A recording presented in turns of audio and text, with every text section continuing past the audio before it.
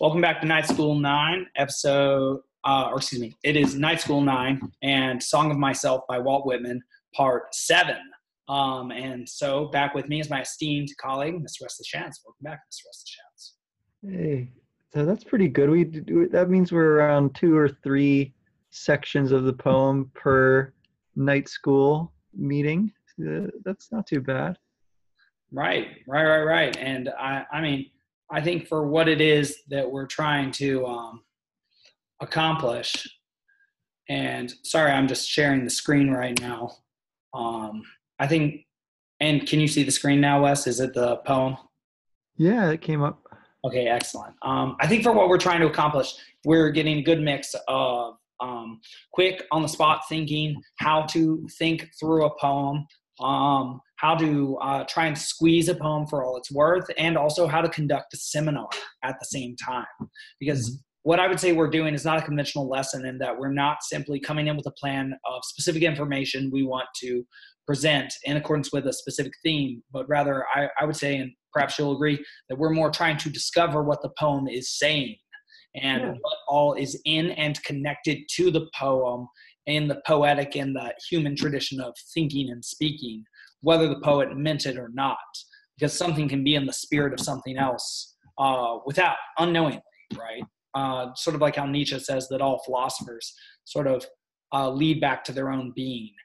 So says Peterson anyway, that they sort of grow like a tree naturally, that their thought is just the result of the sort of creature they are, rather than being something sort of autonomous or totally abstracted from them as their ideal would be. And so, I think what we're doing here is sort of planting a garden and trying to find seeds and trying to pluck up weeds. And so the pace, if someone is a stickler for that, I think that this might not be their favorite endeavor ever. But if you're the sort of person who's creative and likes the associations of ideas, who's a truly literary person, I think this is right up your alley. Yeah, and it's great for kids who aren't literary too, because frankly, you don't have to read the whole long poem to have a great discussion about, like, a couple sections of it in the course of an hour. It's something that's for anyone who I think is at the point where they're either driven to speak, right, by some kind of impulse in them, or they're just willing to share ideas. Like, that can be enough. If you just like want to try something different that might be engaging, that might actually feel like something's at stake for your classroom, right? And not just like ticking off some boxes on your lesson plan. I think, this is something that's worth a shot, worth trying with your classes. So yeah. Right. And I think a constant complaint of our entertainment industry is that there's no intelligence put into it anymore, no effort. And so perhaps education here, taken in as leisure activity, can serve as a substitute for something like that. It is night school after all. And what you do with your leisure time is you only have so much. And so we're trying to offer a valuable product here. And so 20, I believe I have the evens. You have the odds. Yeah. Who goes there? Hankering, gross, mystical nude. Is it I extract strength from the beef I eat? What is a man, anyhow? What am I? What are you? All I mark as my own, you shall offset it with your own. Else it were time lost listening to me. I do not snivel, that snivel the world over. That months are vacuums in the ground, but wallow in filth. Whimpering and truckling fold with powders for invalids, conformity goes to the fourth removed. I wear my hat as I please indoors or out. Why should I pray? Why should I venerate and be ceremonious? Having pried through the strata, analyzed to a hair, counseled with doctors, and calculated close, I find no sweeter fat than sticks to my own bones. In all people, I see myself. None more, not one a barley corn less. The good or bad I say of myself, I say of them. I know I am solid and sound. To me, the converging objects of the universe perpetually flow. All are written to me, and I must get what the writing means. I know I am deathless. I know this orbit of mine cannot be swept by a carpenter's compass. I know I shall not pass like a child's carlicue cut with a burnt stick at night. I know I am August. I do not trouble my spirit to vindicate itself or be understood. I see that the elementary laws never apologize. I reckon I behave no prouder than the level I plant my house by, after all. I exist as I am. That is enough. If no other in the world be aware, I sit content. And if each and all be aware, I sit content. One world is aware, and by far the largest to me, and that is myself. Whether I come to my own today, or in 10,000 or 10 million years, I can cheerfully take it now, or with equal cheerfulness I can wait. My foothold is tenoned and mortised in granite.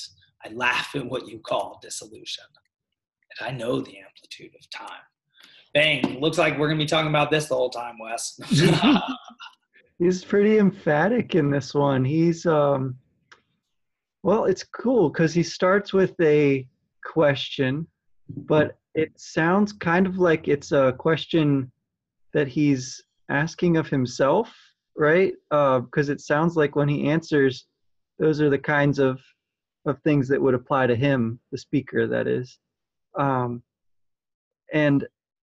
I think that as much as he asks questions in this one, he's, like I said, super emphatic in a lot of places too, saying all these things that he knows to be the case.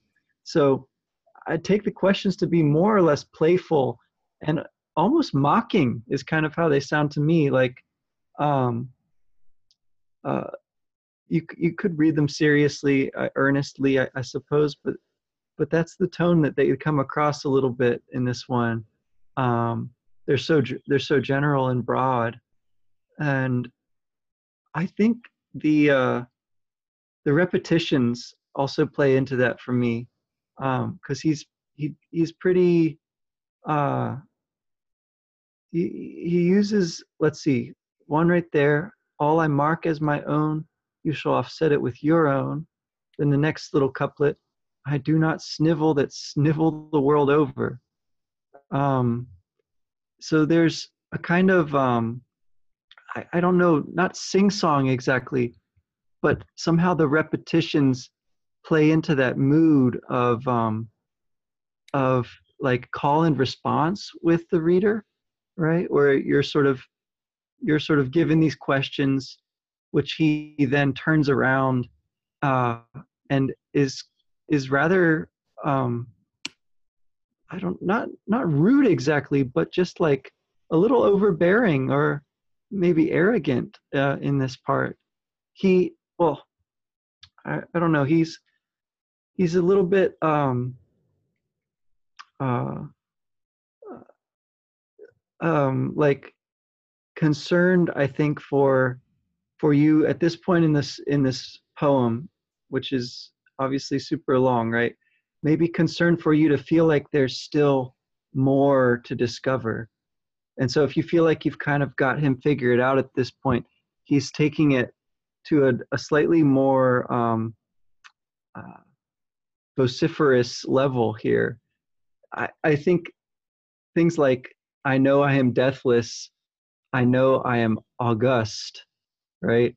Those are pretty high claims. And we saw way back in the beginning somewhere him talking about the kind of structure of his verse, right? And here we get those kind of architectural, sculptural kind of imagery is pretty strongly reinforced with the idea that his foothold is tenoned and mortised in granite, right? Like the kind of staking himself and planting himself here. I thought that was, yeah, it's really stirring. The one word here that I definitely don't know the meaning of, the carlicue. it sounds like the word curlicue, Yeah. like something sort of ornate and like a little flourish, and that's what he's not going to be like.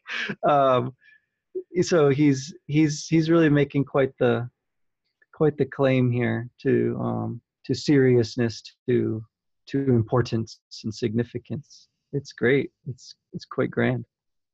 Yeah, and think I see during the course of 20 is a transition from sort of his defiant Americanism, and where he's still sort of answering the question from before of, are you wasting your time listening to me? Do I have anything to say?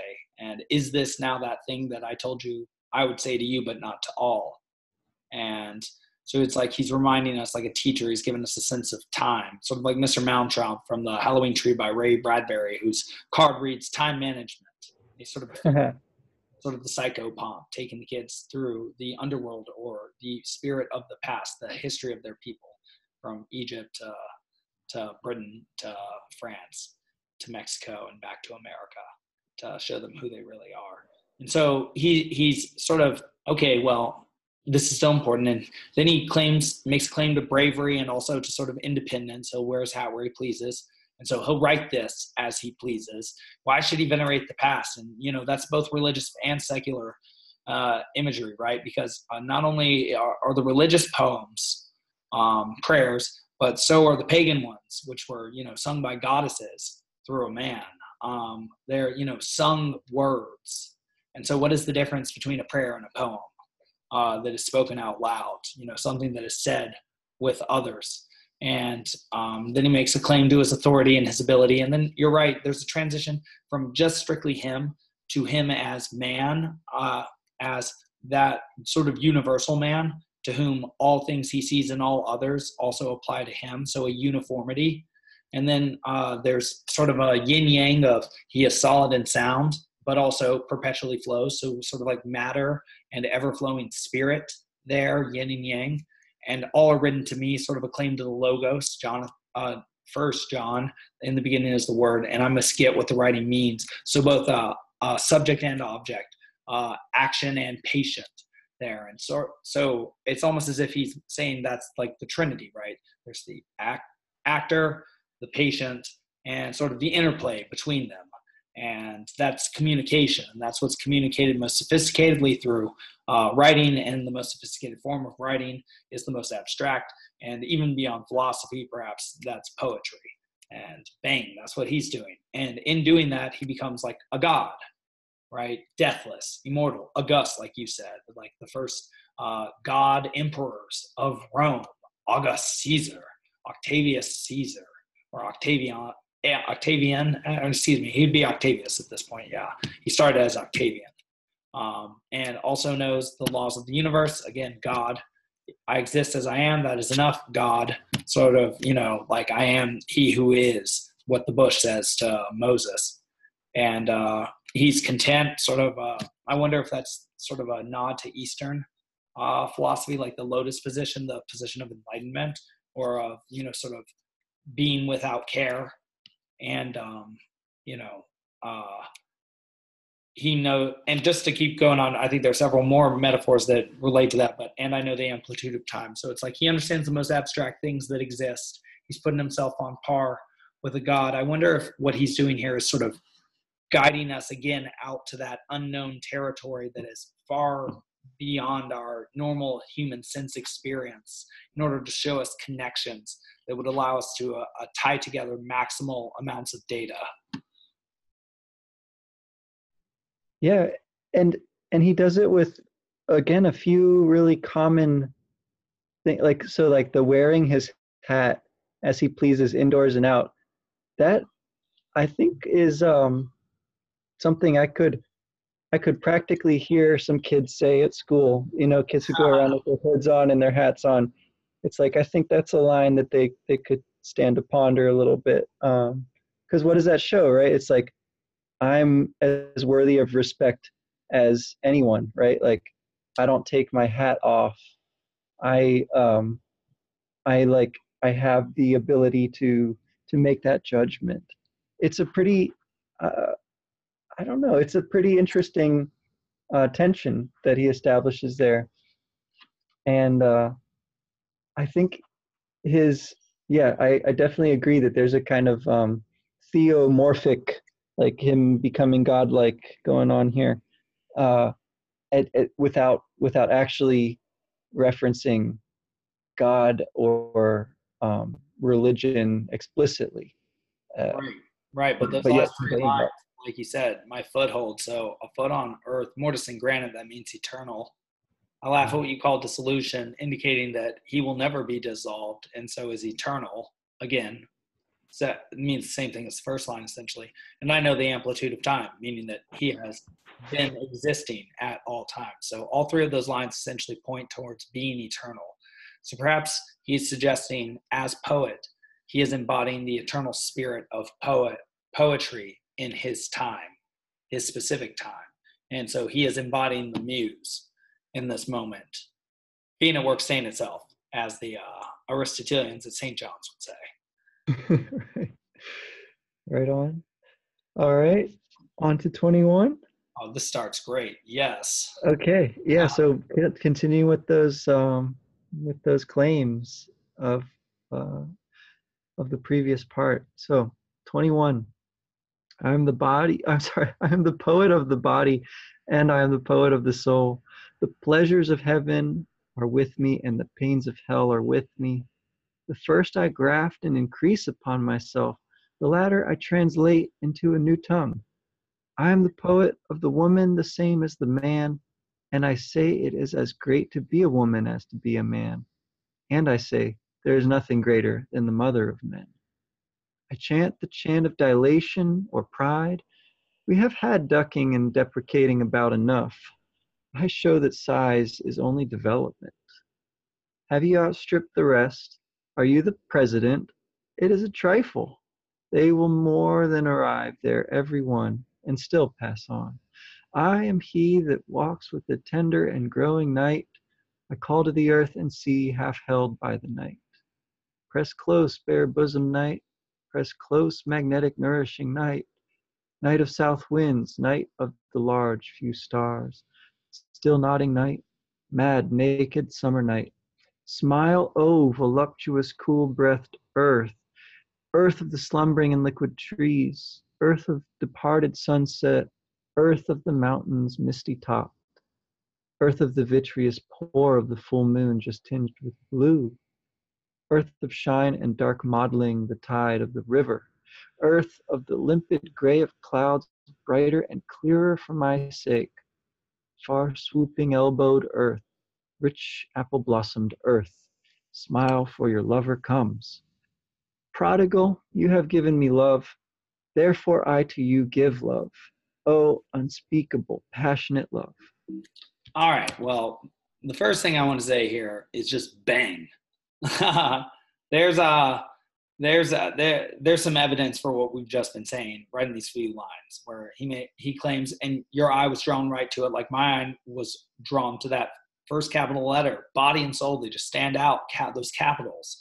He's the alpha and the omega. He's the singular and the plural, and all that's between. He is the divine, insofar as the divine is the all that is and the connection between it, all beings and their conscious connections, or something like that. But the fact that he translates into a new tongue, that's sort of like that imagery from the Canto 26 of the Divine Comedy in Paradiso, where Adam is the one who speaks the first language with his tongue, and as a sort of, that is the creation of the divine, his capacity to speak things into existence or to label things, to become conscious of things. And then he's also the poet of the woman and the man, again, in a sort of yin and yang completion picture, and they're equal because the unity they form is what's most important, which is the idea, I think, of the marriage. And of course, here is an argument against what many postmodernists currently claim, that in some way women have been devalued at all times throughout history. Well, clearly we see that's untrue, even in the 19th century America, and one of our finest poets. And I say there is nothing greater than the mother of men. And that's a claim that I wonder who would disagree with that. And so I chant the chant of dilation or pride. He's now claiming himself as a poet, and a chant, sort of tribal element there, potentially even a warlike element. We have ducking and deprecating about enough. I show the size is only development. The size is only development. A very interesting indication of growth. And then this is where it starts to get a bit odd for me. Have you outstripped the rest? Are you the president? It is a trifle. They will more than arrive there, everyone, and still pass on. And then more sort of divine imagery with, I am he who walks with the tender and growing night. I call to the earth and sea, half held by the night. So he's like sort of a daylight consciousness figure there, or maybe I forget what the name is. Endymion. He's an Endymion figure there. Do you know the story of Endymion, Wes? Uh, I know that Keats has a long poem called Endymion, but I don't remember what it's about, to be honest. He has and it's very interesting that it's a very famous parade in New Orleans too during Mardi Gras or just before. And it's an ode to a boy who's so beautiful that the moon, Selena, falls in love with him. But in order to be with him, she keeps him asleep forever. And so he's represented as like forever asleep with like a translucent dark figure like kissing him on the side. And so I don't know, I get that image from I call to the earth and sea half held by the night. That there's something not yet born out from him. Press close, bare bosomed night. Yeah, that imagery is just screaming to me. Press close, magnetic, nourishing night. And there are some beautiful renditions of night. And night is spoken of with respect by Homer and the Iliad, that even Zeus will not attack night. So when Hypnos fled into night after messing with Hera, messing with Heracles, and Zeus was going to essentially destroy sleep, kill him as much as he could as a god. Sleep retreated to night, and Zeus followed him no more. Night of the south winds, and then earth, earth, earth. So we have these like sort of feminine, chthonic deities or primordial deities. These two gods in particular would have come, Gaia and Nyx would have come before even the Titans. And the Titans were the gods of the generation before the Olympians, who were the even more sophisticated form. So there's like a return to a more fundamental, or not fundamental, but primitive, but not in a pejorative way, or primary religions. No, primitive is better, like ancient pagan terrorism here, down from the abstract heights of like time, thinking of time, even though time is also a chthonic god in the Greek religion. They're very smart. Yeah, I hadn't thought about it quite like that, but it does make sense now that you say it, that you're getting a kind of not exactly a theogony, but something like that, right? Like, here's the first things that I'm gonna sing about now that I'm like declaring myself anew, and sort of like setting out again from this higher plateau of awesomeness. Now let's like start with night and earth, and it seems like in singing he's giving gratitude, right, for what they have given him.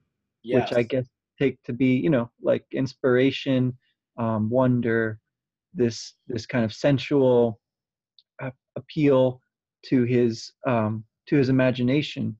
And I think the remark about the president is great, because I take it to mean like you might think that this is the top god, basically, right? Like this is the unmoved mover, but no, because everyone will arrive there and pass beyond that, right? Like there's something beyond human hierarchies.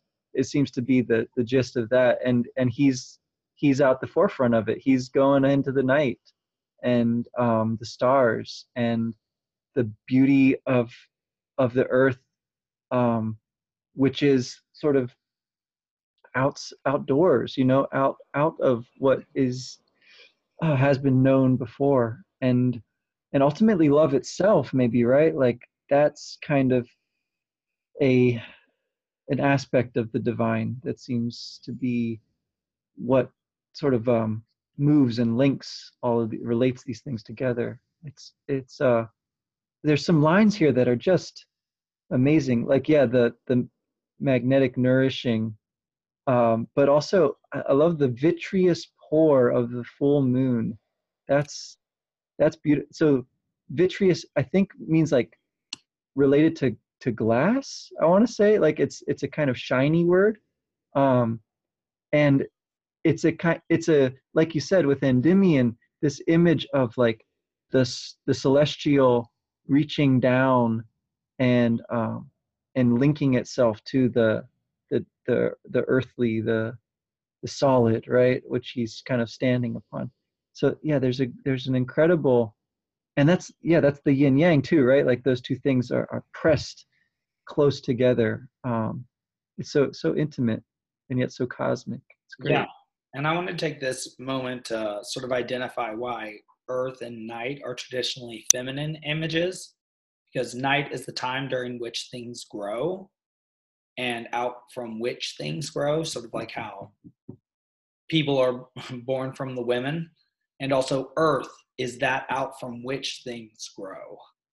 Um, that from which plants spring anew. So they're both images of that which produces out from itself that which is new, and that way they share that articulation with a woman as mother, as he said above, just as an associative connection. And also that smile, I think, is also a feminine image because it's associated with the first image one ever forms with one's eyes, like one's mom smiling at one.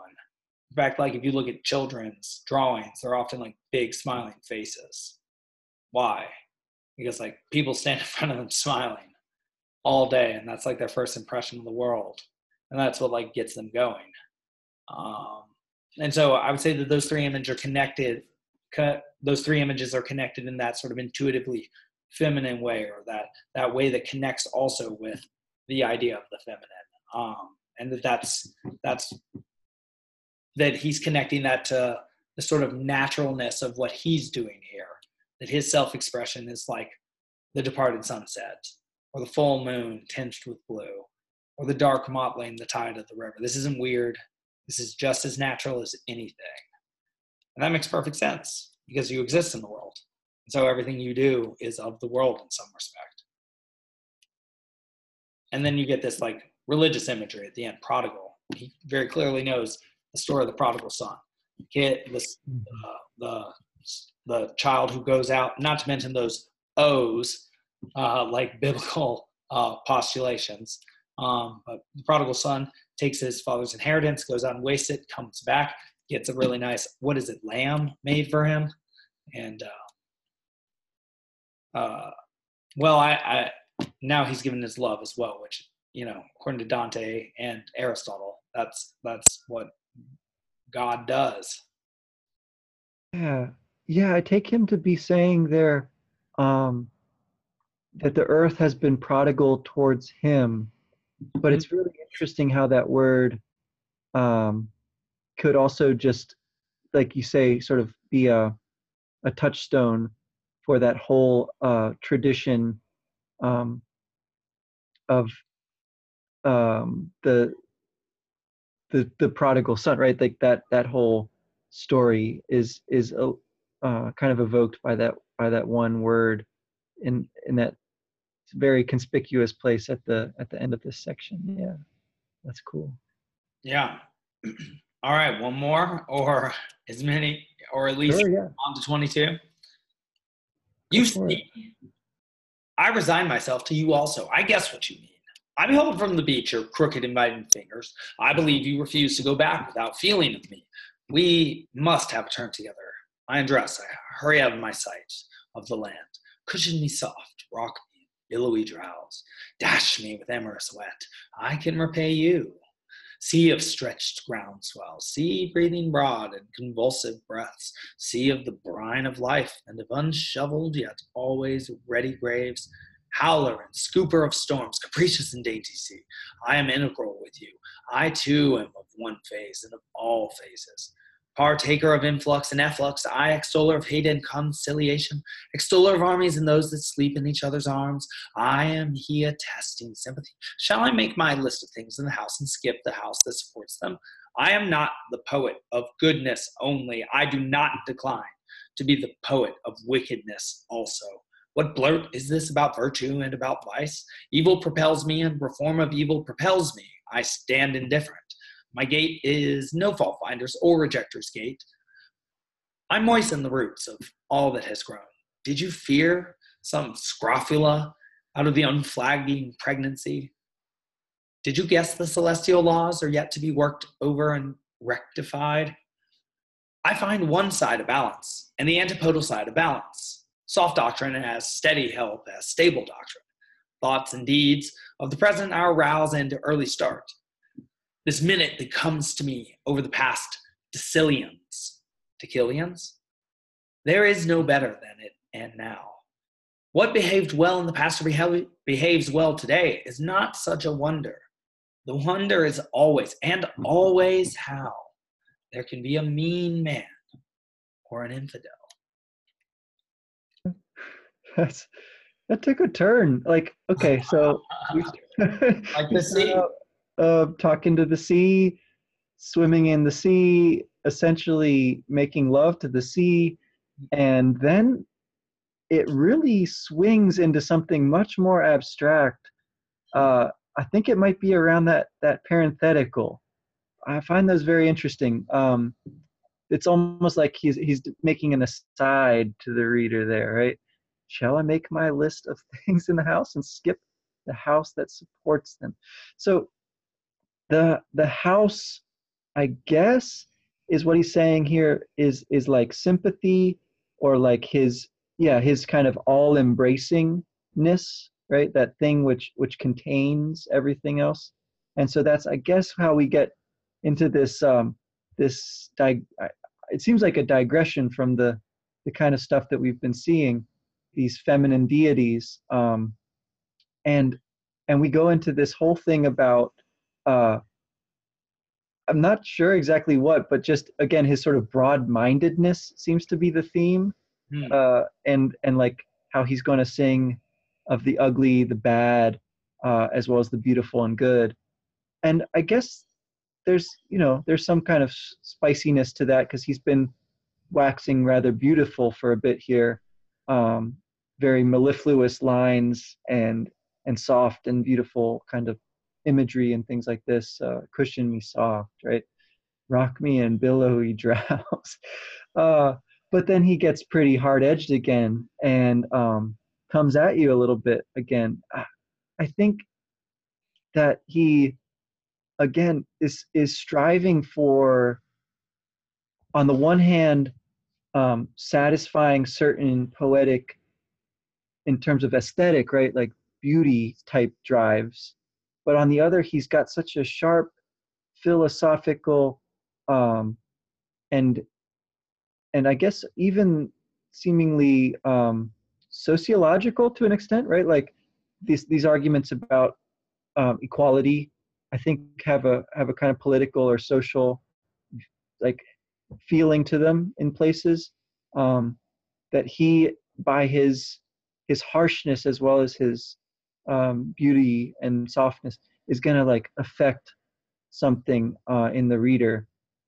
And that word decillions is like one other sort of, it's like the surgical thrust, that he's making there. Like he throws these really $2 words in there from time to time, just to let you know, I guess, that he's serious.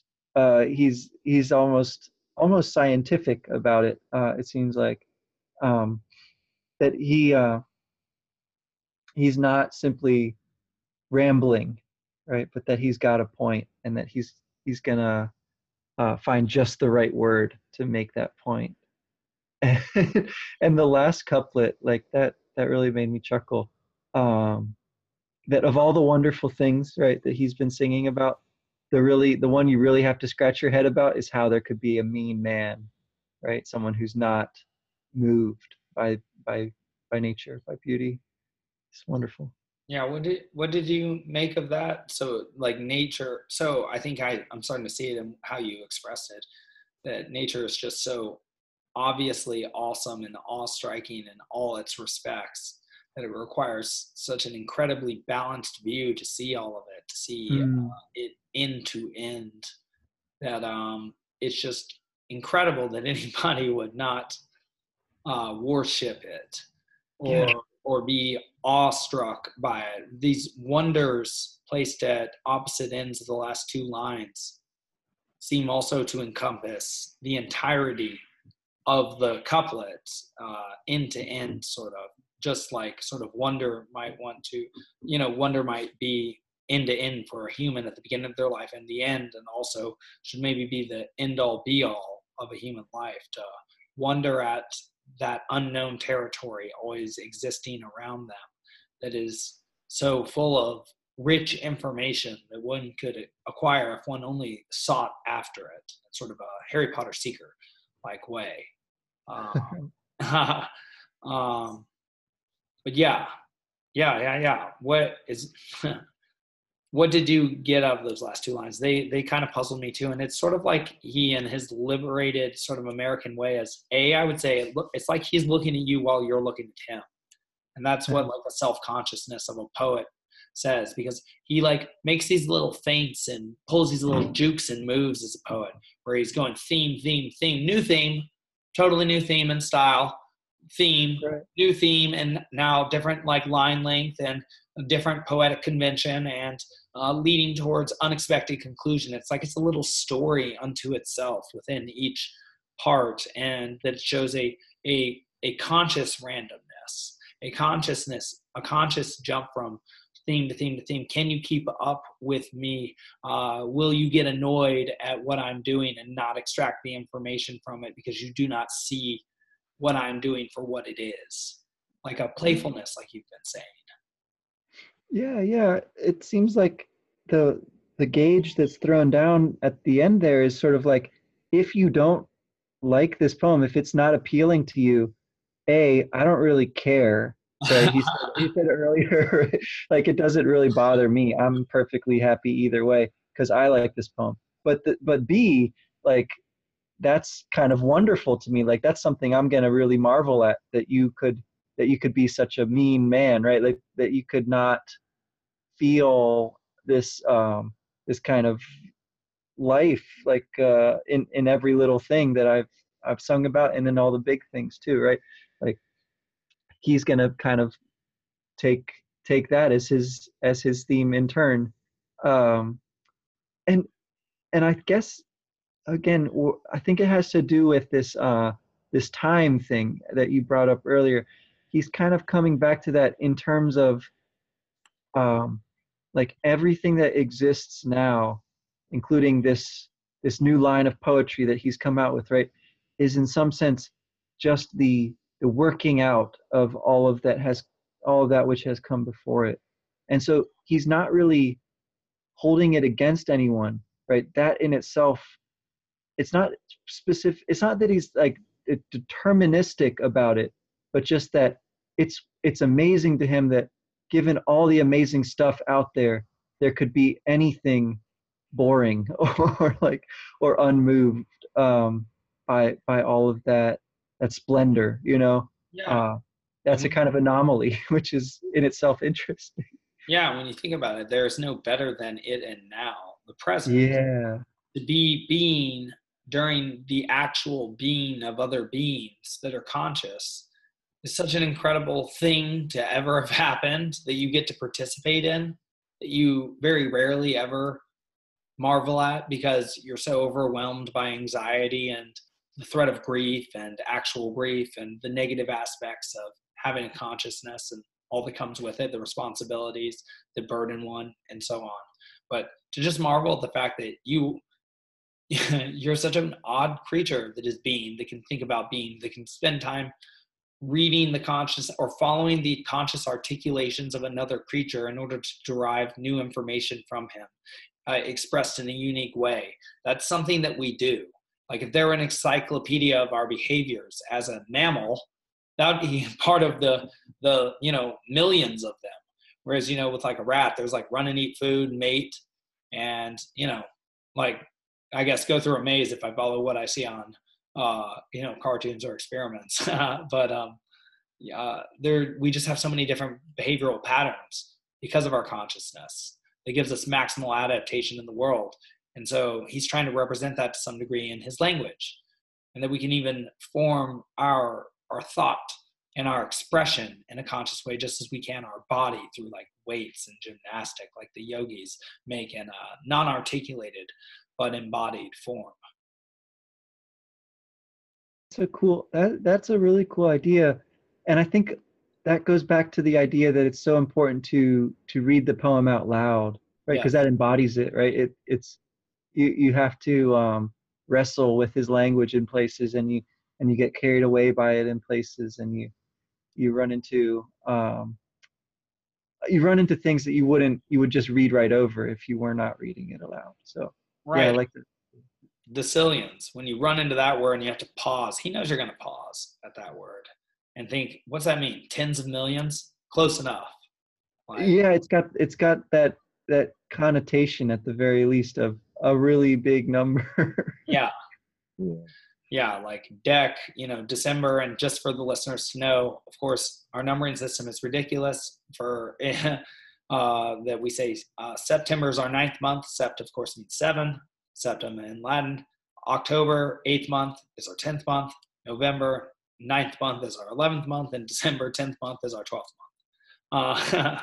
Just as a piece of trivia based on that. Well, Wes, should we call it? Or, oh my goodness, I just accidentally saw some of 24, and well, we got to do one of these like tomorrow, Wes. I'm getting pretty into this. So should we call it here or continue?